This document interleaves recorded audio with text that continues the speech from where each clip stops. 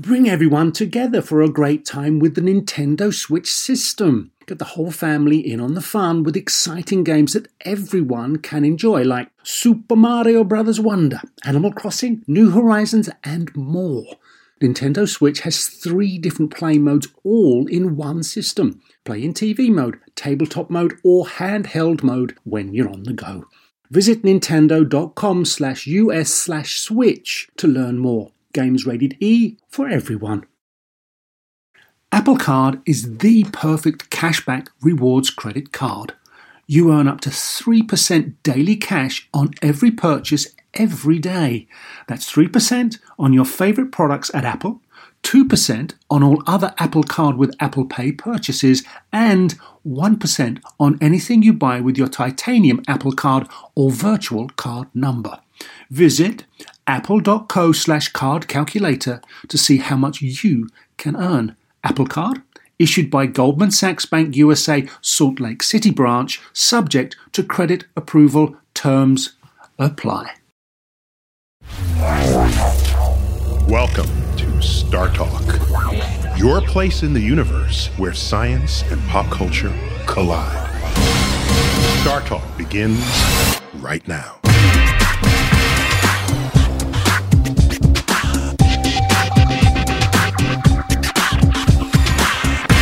Hello, everybody! Welcome to Star Talk Live! We have an awesome show for you. It is my incredible pleasure to bring out your host, the amazing science communicator and natural wonder, Neil deGrasse Tyson!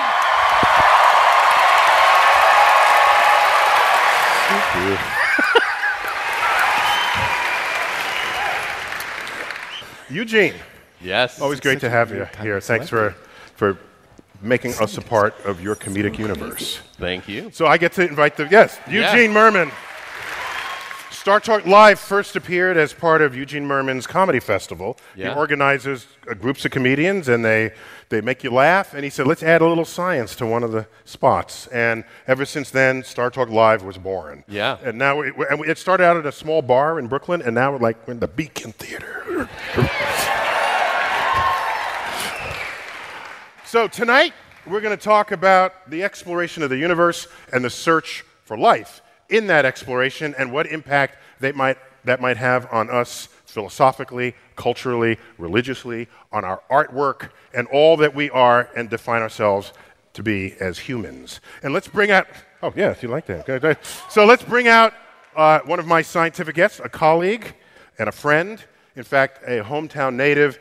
Give a very warm welcome to Dr. Carolyn Porco. Carolyn! Carolyn Porco is a hometown native. She's a planetary scientist. She was head of the imaging science team of the Cassini mission to Saturn. If you saw any image of Saturn in the last 15 years, she did it. And she and her team. I call her Madam Saturn. Thank you. Thank you. I love that. It is my great pleasure to bring out a comedian, wonderful comedian from Wet Hot American Summer and many, many other things. Ladies and gentlemen, he has a new show called Debate Wars out on CISO. Ladies and gentlemen, Michael Ian Black.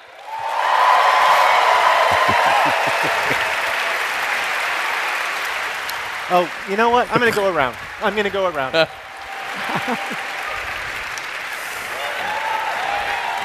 Dude.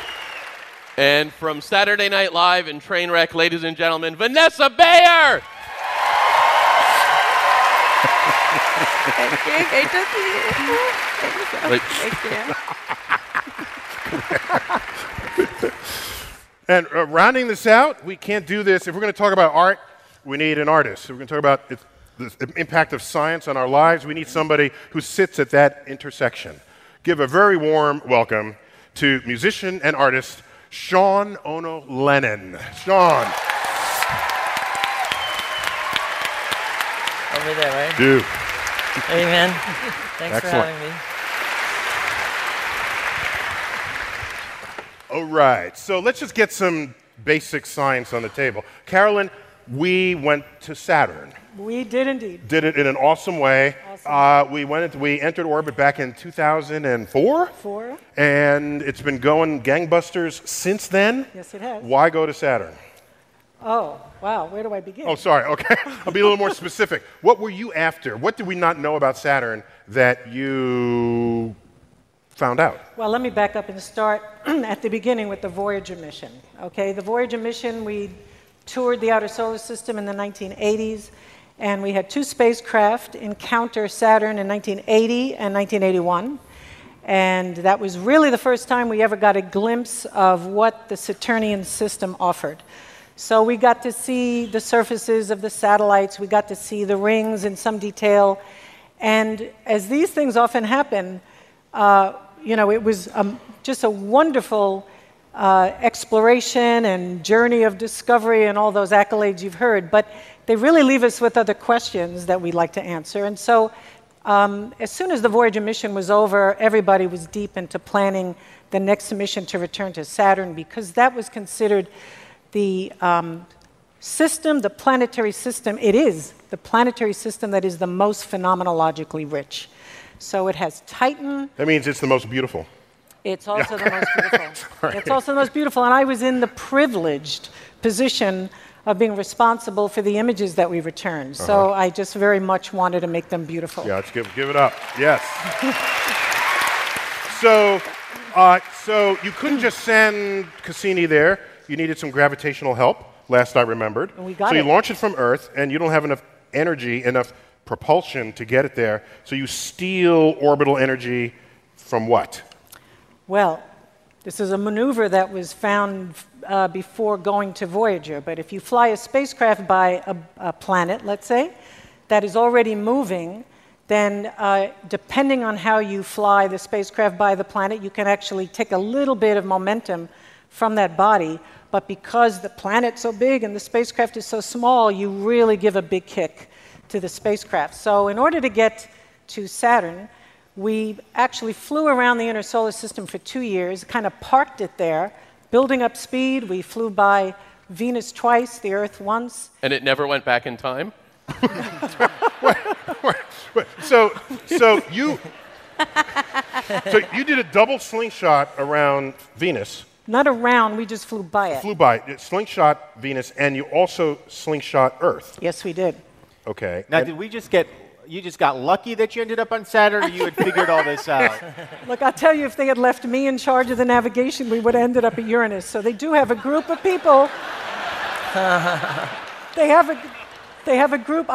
Well, anyway, I'm terrible. I have a terrible sense of direction. She just referenced Uranus. I know what she said. Yeah, I just want to make that clear. Yeah, okay.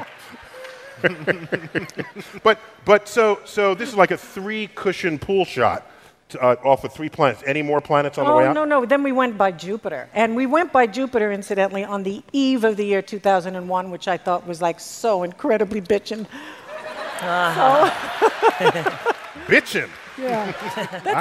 I haven't done that since 1963. Was the thing you sent a Camaro? You were bitchin'. All right. It's a surfer term. All right, so you slingshot Jupiter, and now you got enough energy to get to Saturn, Yeah. which is twice again as far away as Jupiter is. Yeah, so it took us another 3 years to do it. So it took us 7 years in total to cross the solar system. All right, cool. And then it gets pulled into orbit, and you've got rings, you've got magnetic fields, you've got all manner of things going on there. You know what my favorite? I have 2 favorites. One, you found lightning on Saturn. We did, yes, we captured lightning on Saturn. And is it raining? Like, what's going on? Well, it's doing essentially what lightning does here. It's accompanied by thunder and rain and so on. These are big convective storms that produce Do you have rain on Saturn? Yeah, we do. Is it water or some other liquid? This is in the water clouds, yeah. The water cloud. But you have other clouds. If they rained, it wouldn't be rain water. It'd be like rain ammonia or something. Is that right? It could be rain ammonia. I guess that's too deep for us to know much about. We knew about the water clouds. Okay. That'd be weird. Ammonia rain. But think how clean your countertops would be. Clean.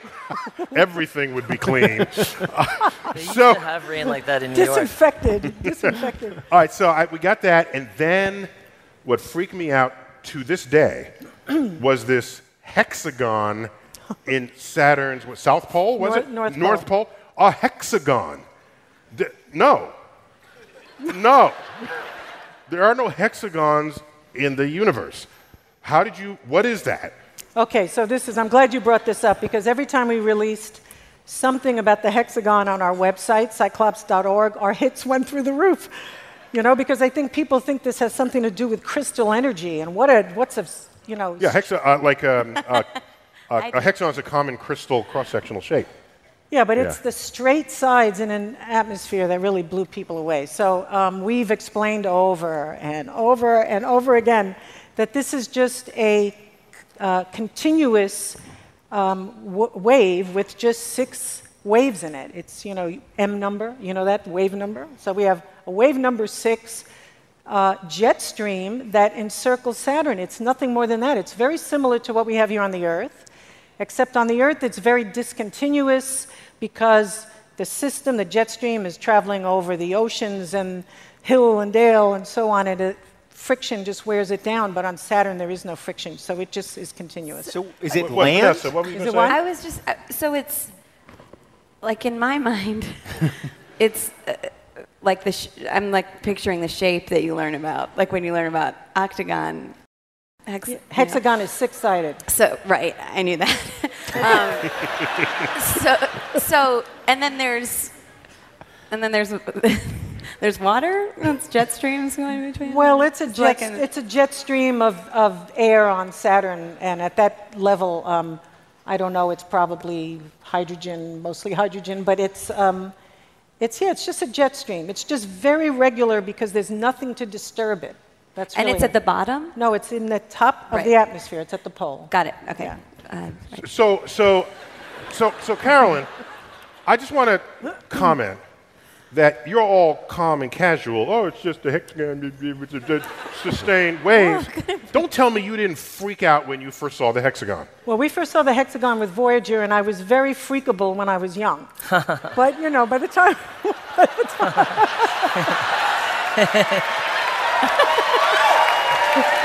Why was we've that heard funny? Because if you get your freak on, it's like... So it's just easy in retrospect to say how to explain what you're looking at, but it seems to me that's a pretty impressive thing to discover on a planet. That's all. And you say, well, Earth has it too, it's just not a hexagon. But then we don't have it. Well, okay, so that's why we went. You asked why did we go?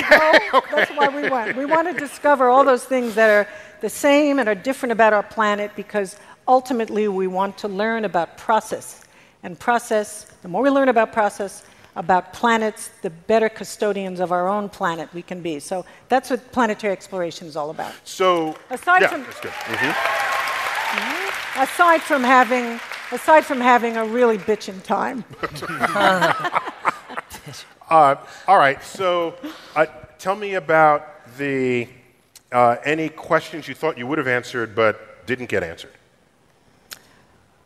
Oh, well, we still don't know exactly what the mass of Saturn's rings are, and it's important if you're interested in figuring out how old they are, where they came from, and that whole process. So, in fact, that's what the end of the Cassini mission is aiming to do eventually. To measure the mass of Saturn's rings, because they're really skinny.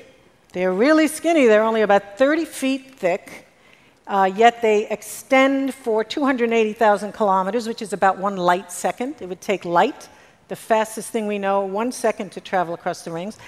They would fit in nicely between the Earth and the Moon. And we've discovered so many things in there. Just let me know when we can start. I have a question. Yes, right. Now, I'm going to explain this in layman's terms for the audience. Saturn's really big.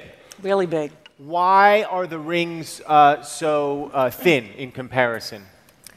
You really want to know the answer to this? No, I just asked because I felt like I should say something. But and just to be clear, they are so thin, when Saturn is when they're edge onto us, they disappear entirely. Well, not really. Oh, snap. Okay. All right. Let me try that again.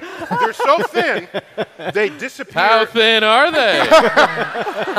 They disappear mostly. Mostly. Fine. Mostly. But you wanted to know, okay, it's a real simple Physics 101 explanation. I didn't get that far. They consist of lots and lots and lots of icy particles, chunks of ice that are like that tiny all the way to the size of small apartment buildings. And when they collide, which they did in the early days after they formed, and we think they formed by two satellites colliding with one another, something like that, this creates a cloud of debris, and these particles are in very wild and crazy orbits, and when they collide, they lose energy, but they conserve angular momentum. This is a process that even has produced the disks of galaxies that we know, the spiral galaxies, which are very thin also compared to their horizontal dimensions. So, does that mean that Earth will eventually have a ring of space junk and debris? Well, it could. If we left enough junk up there so that they collided, that actually would happen, yeah. And isn't Saturn just like a mini solar system? I mean, in terms of the way our solar system formed, I mean, can't you make that analogous, the way the disks are? Yeah, what's the moon count? If you want to analogize them to planets, what's the moon count for Saturn right now? I've lost track. It's over 60. Yeah, it's over 60. Yeah, it's a 60 lot of moons. Wait, you don't know how many moons? I'm sorry, I don't. Not yet. Do you know? Allow me to defend this bit of ignorance. Thank you. Thank you. And we went through a little bit. A girl can't know everything. You reach a point where the number of something is not as important as what the thing actually is. Good for you, or is Neil. about. That was brilliant. And wait. Sounds like a cop-out to me. Clap if they want to clap. So when people were taught that there were 9 planets in the solar system, and then Pluto got kicked out, people cried foul because they thought science was about the number. And it got jack to do with the number. Right. Wait, but didn't they just find a 9th planet anyway? And is that why science has since stopped measuring things, Neil? But hasn't Pluto been replaced? No, we've only stopped counting. You just stopped counting. But hasn't Pluto been replaced by they detected a wobble that might mean there's another planet out there that we didn't know about? Way out. Very far. In the Kuiper Belt. I just find that so hard to understand that we could have had a planet in our own solar system that we haven't seen yet. Like, it's way out. It's way out. But we see exoplanets. I mean, we see, we can it's detect dark exoplanets. out there. Right. It's really dark. I bet. When we come back, segment 2 of Star Talk Live, the Beacon Theater.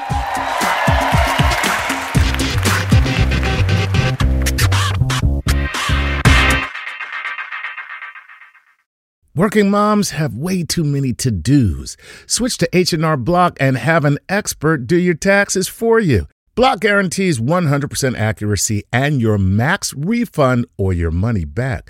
And with their no surprise guarantee, you'll always know the price of your tax prep before you begin. You can even meet with a tax pro in a Block office or online from home. So take a breath, moms. This tax season, it's better with Block. Make an appointment at hrblock.com. All tax situations are different. Not everyone gets a refund. Limitations apply. Description of benefits and details at hrblock.com/guarantees. Whether you're a family vacation traveler, business tripper, or long weekend adventurer, Choice Hotels has a stay for any you. And that's good, because there are a lot of me's. Choice Hotels has over 7,400 locations and 22 brands, including Comfort Hotels, Radisson Hotels, and Cambria Hotels. Get the best value for your money when you book with Choice Hotels. Cambria Hotels feature locally inspired hotel bars with specialty cocktails and downtown locations in the center of it all. Hey, that's me. Radisson Hotels have flexible workspaces to get the most of your business travel and on-site restaurants. That's me too. And at Comfort Hotels, you'll enjoy free hot breakfast with fresh waffles, great pools for the entire family, and spacious rooms. Hey, that's me too. I guess I'm just going to have to stay at all of them. Choice Hotels has a stay for any you. Book direct at choicehotels.com, where travel comes true. My son had a gift with technology. With reliable internet at home through the Internet Essentials program, the world opened up. He's part of this next generation of young people who feel they can thrive. Through Project UP, Comcast is committing $1 billion to help open doors for the next generation with the connectivity and skills they need to build a future of unlimited possibilities.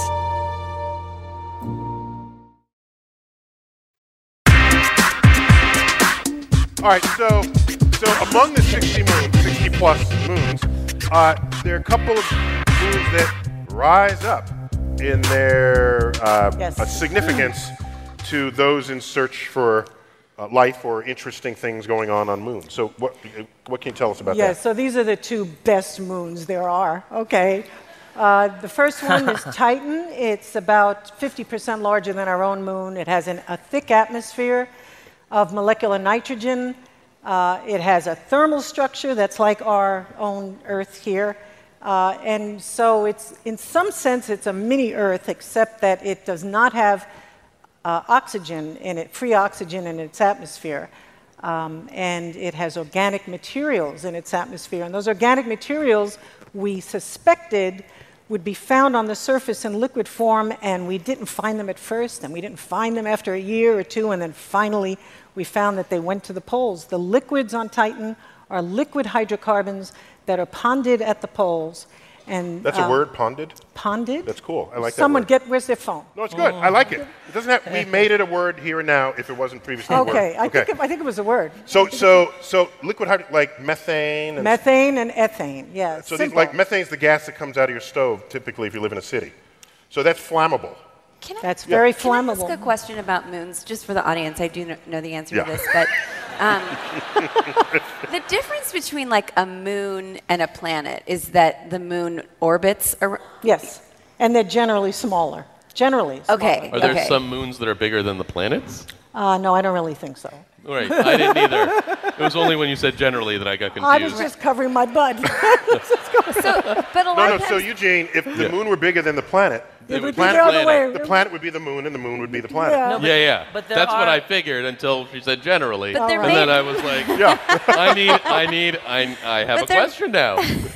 They're made of like the same kind of cool stuff, right? Cool stuff, but not the same stuff. Right. Well, they're all different, but do moons have elements in common that, okay. Do moons all share certain elements that... They're all made of cheese. And by elements, I mean like... stuff. All right, let me help you out here. Okay. Help them out. Yeah. That was a nice passing of the book. So in the Saturn system, for example, the moons are largely made of water ice because it's so cold out there that water becomes, it's like a rock. You get to Uranus and then you get to Neptune, which are much farther out. You have moons that actually have methane on their surface, solid methane. So it just solid methane. Yeah. What's so wrong you with that? cool the gas down, you liquefy it, cool it some more, then you get a solid, and that's laying around the moons of Uranus and Neptune. Yeah, as also liquid nitrogen. I mean, most of our atmosphere, solid nitrogen, most of our atmosphere is molecular, gaseous nitrogen. But by the time you get to Neptune, we've got nitrogen on the surface. On Pluto, you heard a lot about nitrogen flowing on the surface of Pluto. Yeah. Yeah, you used to hear about it. Stop. But to Vanessa's point...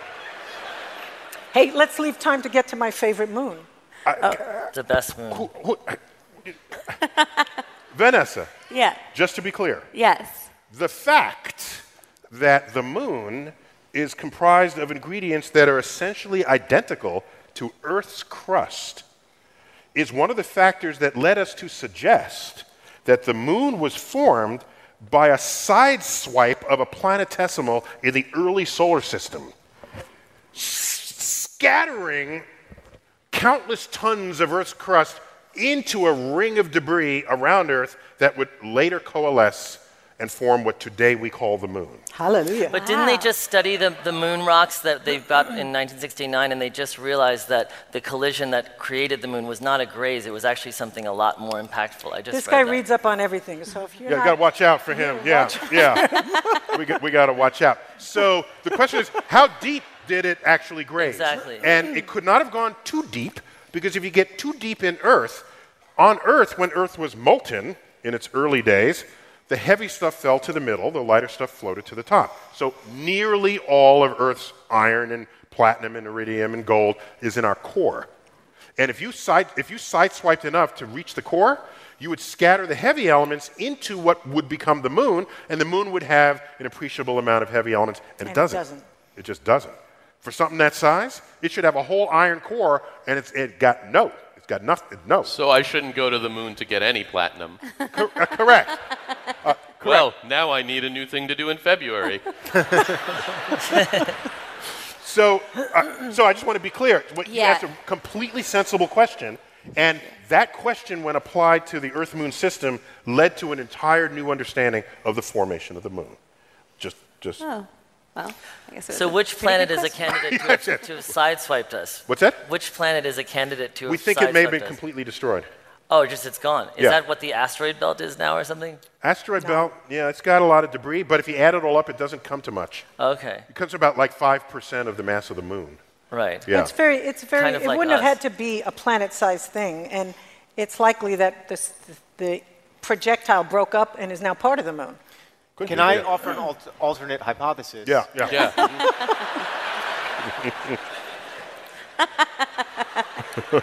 Space ray. Space ray. Laser gun. Gamma ray. Gamma ray. Yeah. Laser gun. It could have been. What level Thetan are you? I can't remember. What level? Can't divulge it. All right, so we had Titan, but if we're going to look for life, which inspires so much of our invested emotion and energy in space exploration, Titan doesn't sound like the place we would find life as we know it. Yeah, it would be very difficult to find life as we know. It wouldn't look like a goat, or it would be like super not a goat.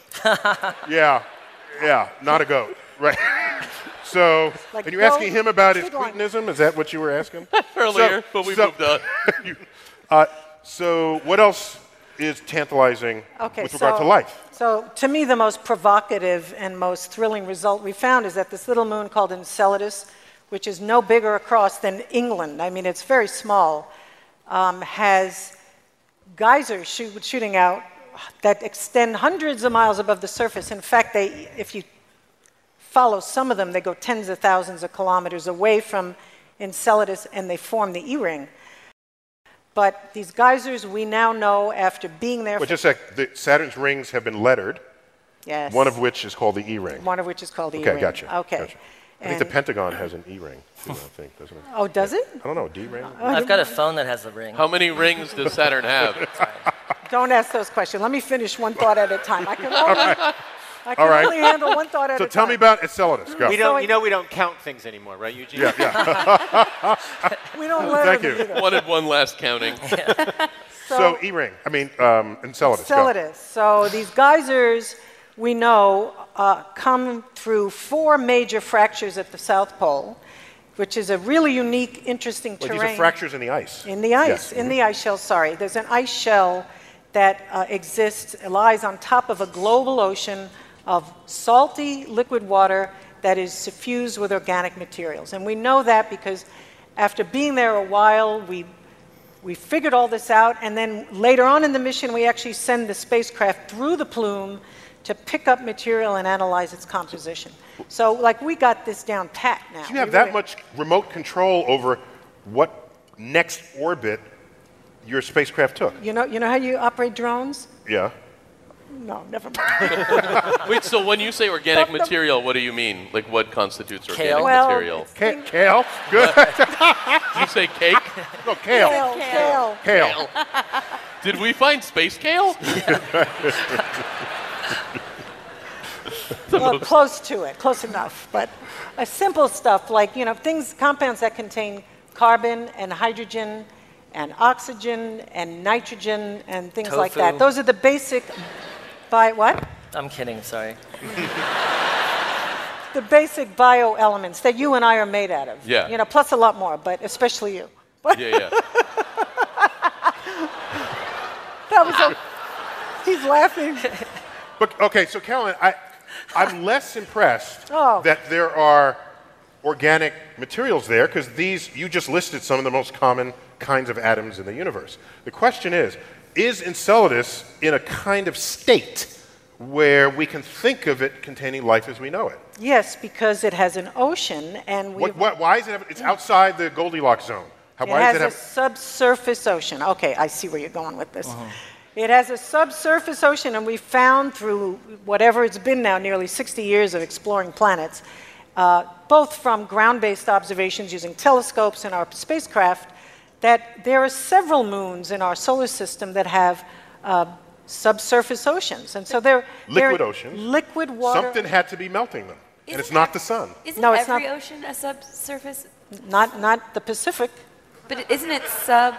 No, sub means it's under the ground. Think of it that way. Except the ground on Enceladus is ice. Wait. I got it. Wait. The top of it the starts surface. under it's on the surface of the body. Because I was like, what do you think? I'm doing a really bad job It's here. like it's like when you have a chocolate cake, the frosting is on top, the cake is sub-cake. It is. And then sometimes there's a layer of frosting that is sub-cake. Do we have that? Do we have frosting on? Well, and just to be clear, Vanessa. I see. But Vanessa, until recently, the North Pole Ocean is an ocean under a layer of ice. So your question was not out of nowhere. I mean, you can have oceans on Earth under layers of ice. Yeah. Used to be able to. Used to be able to, yeah. Thank you very much. Can I ask a dumb question? You referred to the South Pole. How do we gauge north and south on a moon in space? The way it's spinning. We know how. What? I got you. Ready? Hold out your right hand. Okay? Like this. Curl your fingers. If your fingers curl in the direction of the rotating object, your thumb points to the North Pole. Wait, but Venus rotates the other way, so what would the North be reversed on Venus? Right, so if anything that seems to rotate this way, you take your hand, do that, and then the North Pole would be down. Okay, so Venus's North Pole is south of everyone else's pole, North Pole in the solar system? Because doesn't it It's rotate? called the right-hand rule to establish what is north. Sure. Yeah. I got that. Yeah. So go on. So okay, let me finish this. Well, it's a great question. Great question. Let me finish this story. So that's why we can all agree what is north, no matter what object we're looking at. Well, that guy doesn't agree over there. All right. So where were you? Go. So liquid water, organic compounds that we know come from the ocean, and it's being heated by tidal flexure. Okay, so it's in a resonance, which makes its orbit eccentric.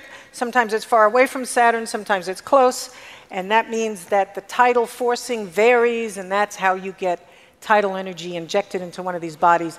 There's enough of it to keep the ocean stable.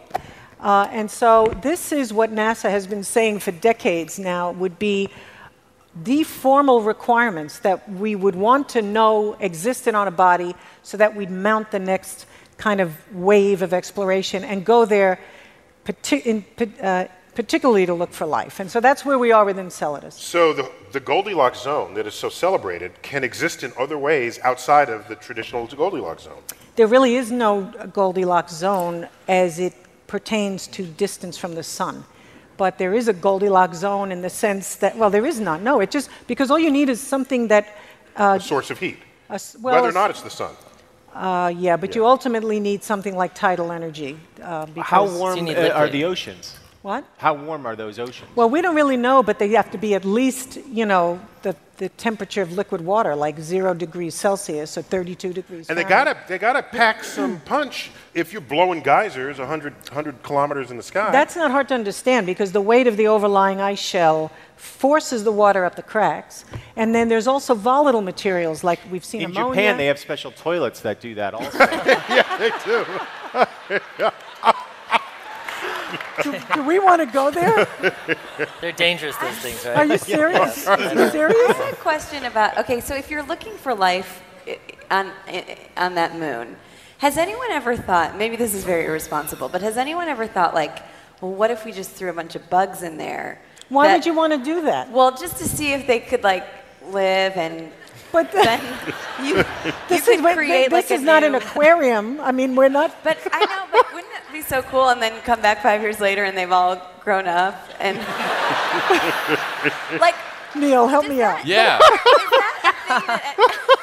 Could we put, this is just an idea, we put enough trout that when we get there again, we can fish. Is that really so bad? Okay, so NASA has an entire office called Planetary Protection. Yeah, they do. And their goal is to preserve planets, this would include moons, that may have life from contamination of life from Earth, and to preserve life on Earth from any bugs that might accidentally be brought back from our planetary mission. It's called forward and backwards contamination. Forward and backwards I contamination. know that those planets have that with us. So why are we like taking such good care of them? They don't have an agreement, a like treaty. they never said to us, like, Right. we'll do this for, you know what I mean? It feels sort of one-sided. So until we know that a planet is completely sterile, we want to be really careful. That's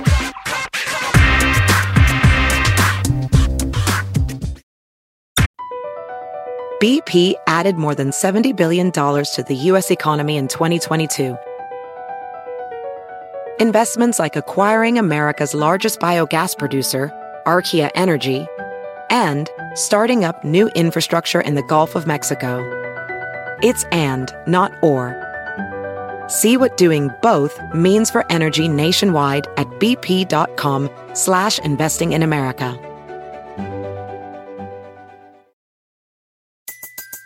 Everybody in your crew identifies as either Big Mac Burger, McNuggets, or McCrispy Sandwich. But you're the Filet-O-Fish Sandwich all day. That crispy fish, that savory tartar sauce, that melty cheese, that pillowy bun. Yeah, you get it. Every time. And if you love the Filet-O-Fish, right now you can catch two of the classics you love for just $6. Limited time only. Price and participation may vary. Cannot be combined with any other offer. Single item at regular price. Ba-da-ba-ba-ba. In a fast-paced world, every day brings new challenges and new opportunities. At Strayer University, we know a thing or two about getting and staying ahead of change. For over 130 years, we've been providing students like you with innovative tools and customized support, so you can find your way forward and always keep striving. Visit strayer.edu to learn more.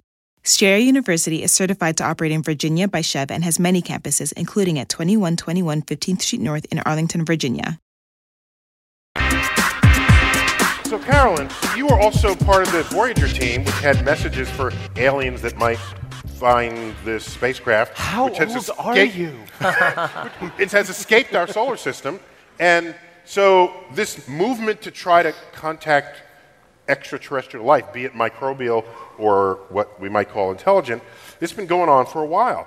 But some people might ask, since that the Voyager record contained data that would allow aliens to triangulate back to find out what planet in the galaxy this was launched from. Yes. This is basically our return address. Right. Do you give strangers your email address? Yes. Other humans that have DNA in common with you? If they're actually, in space. Actually, If they're I in do. space, apparently. Actually, I do. You do? I do. It's on my website, cyclops.org. Yeah? Yeah. Okay. Yeah. Yeah, Vanessa, do you? No. I'm just saying. I'm curious about it's not the ethics of it, but the sensibility of alerting and we all know what aliens will do when they find humans. We've seen this many times played out in the movies. So this is Didn't you tell this to Carl Sagan at the time that he put and Ann Druyan put the record on the spaceship? No, I did not. Okay. No, I did not. Everyone was very hopeful that aliens will be peaceful Everyone creatures. thought it was, well, it's on a spacecraft that, is fast to us, but it's going pretty slow. It's not going to get too far, I mean, it's, But we have been, there are people, myself included, who wanted to send messages into the galaxy encoded on transmissions coming from the most powerful radio dishes we have here on the Earth. The Arecibo telescope is one. Frank Drake, famous astronomer, radio astronomer, started this in 1974. He relayed a message to M31, is a globular cluster in our galaxy. Actually, it was a demonstration of the power of the transmitter on that telescope, which they had just brought online, and he and his creativity and his just exuberance and wondering about life elsewhere constructed this message that was encoded on the signals, and they sent it into space. Very celebrated thing. And I wanted to do it again, except do it better. And there's even a website where I describe this. But suddenly there is afoot this movement of people who think that this is a terribly dangerous thing to do. It includes Stephen Hawking. Yeah. It does. It includes, who else? Elon Musk. Yes, and they think that we are endangering the planet to let aliens know where we are. We endanger ourselves when one civilization encounters another in the history of life on Earth. Right, so the extrapolation is, so a much more powerful, advanced civilization encounters us. It's going to be like humans encountering flies, and they'll just want to, like, squish us and Can I say what We're already doing it. That's my argument. That's the counter-argument. What is the counter-argument? I have yet to hear a counter-argument. And the counter-argument is not due to me. People have been saying this for a long time now. But the idea is that any civilization that is advanced enough to come knocking on our doorstep has already filtered out. I mean, if it got that far, it has to be benign, because if it wasn't benign, it would have destroyed itself. So... Yeah.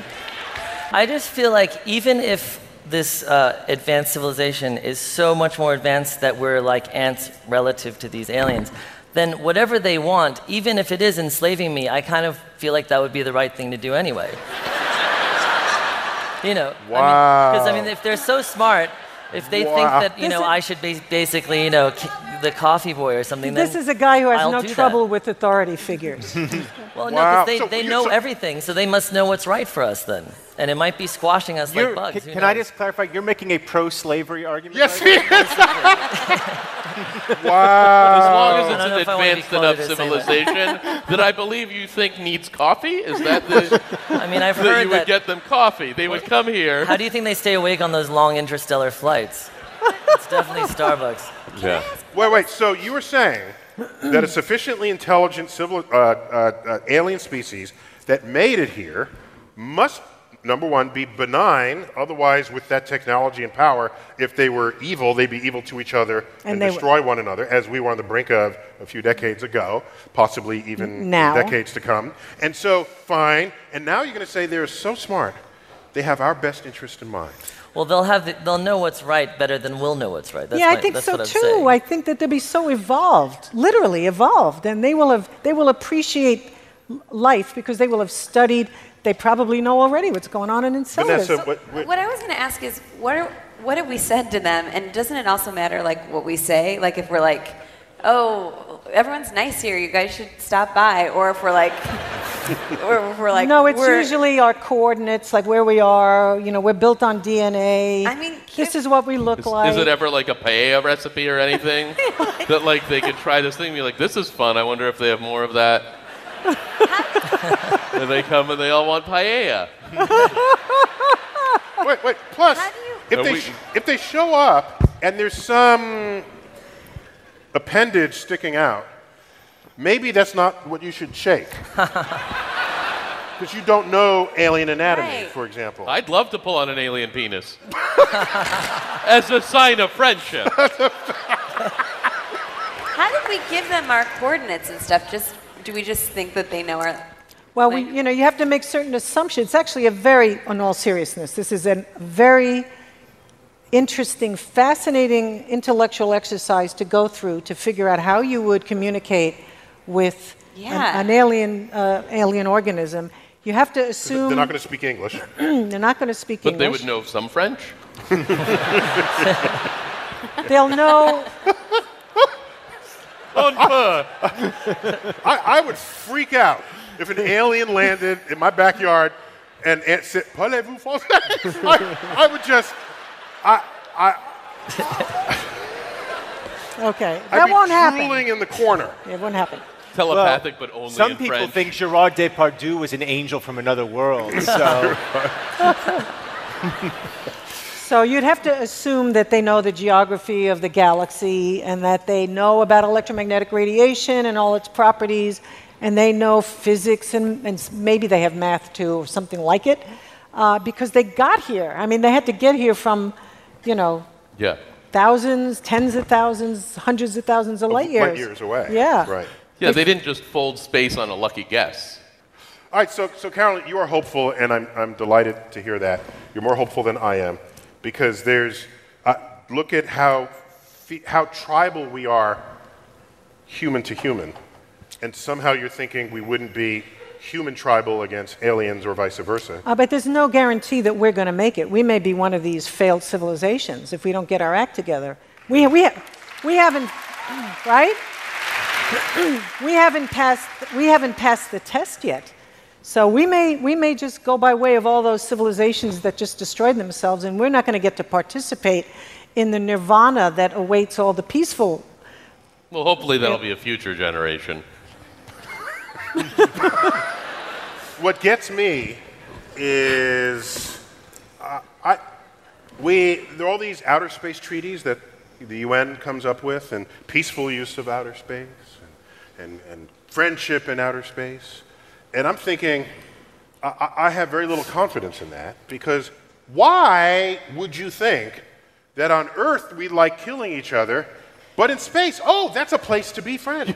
You don't think ISIS would be super nice on the moon? I'm just saying. I am not convinced. I'm not convinced that we will treat each other better in space than we do on Earth until we know how to treat each other better on Earth. That's right. All right, it's time to wrap up all this talk about death and AI. We're going to take your questions on everything cosmic about the future of the human race on Earth or in space on Star Talk. All right, let's go straight on in. If you come from someplace other than New York, I would welcome to know your point of origin. Sir, go ahead. What's your question? I come from 10 blocks away. So 10 blocks away. Okay. What country is that? Is that right? Exactly. So my question's, Elon Musk has been doing a lot of stuff in SpaceX on launching stuff into space, but it seems like his underlying motive is really to colonize Mars to some extent. And just wanted to get kind of, I guess, everybody's opinion about colonizing. You'll only get one, because otherwise we'd be here all night. But go ahead. Very good. Well, that was what it was. I assume you want mine. And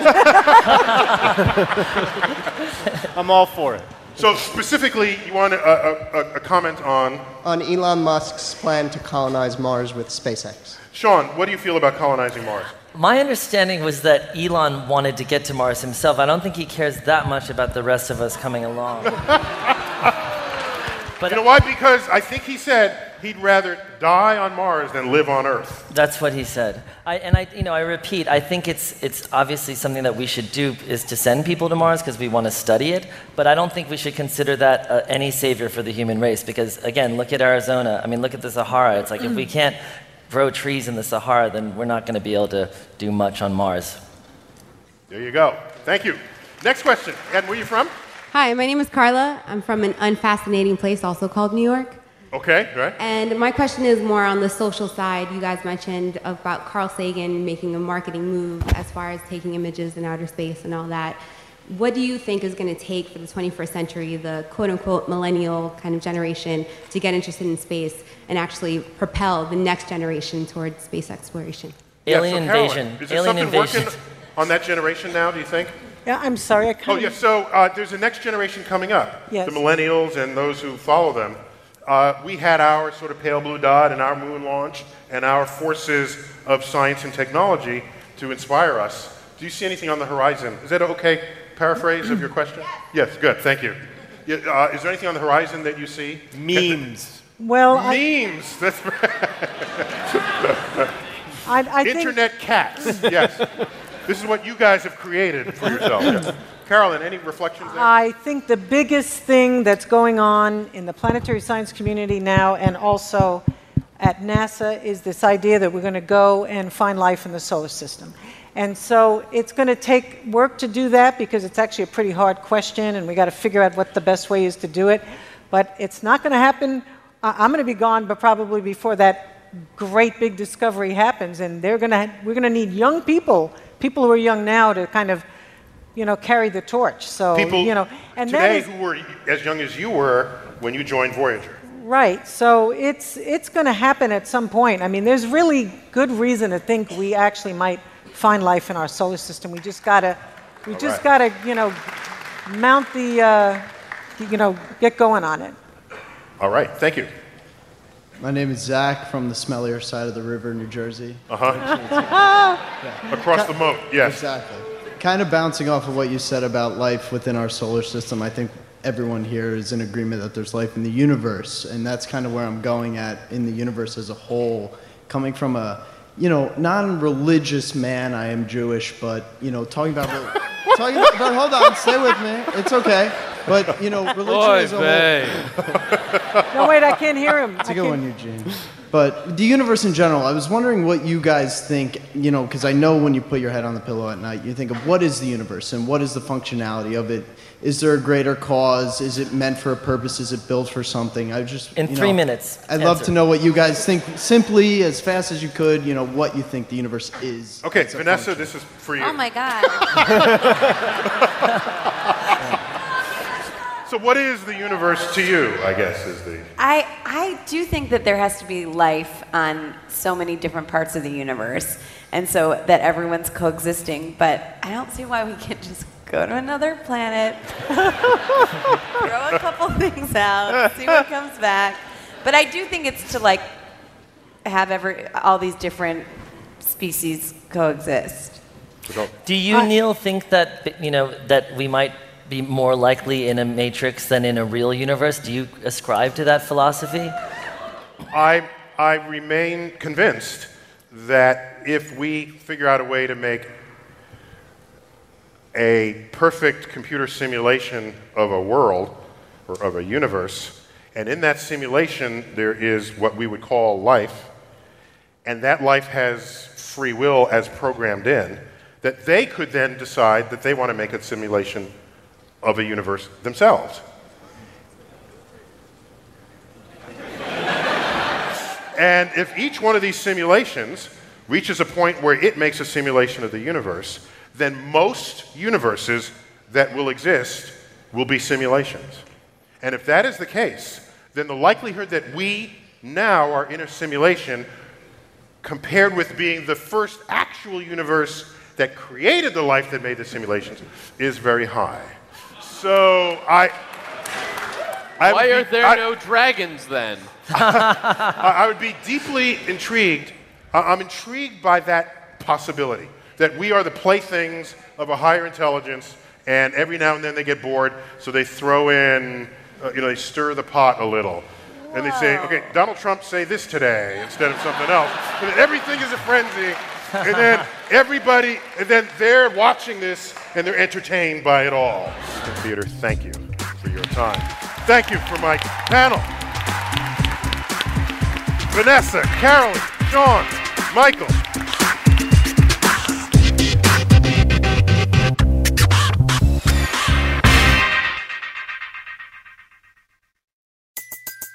Everybody in your crew identifies as either Big Mac Burger, McNuggets, or McCrispy Sandwich. But you're the Filet-O-Fish Sandwich all day.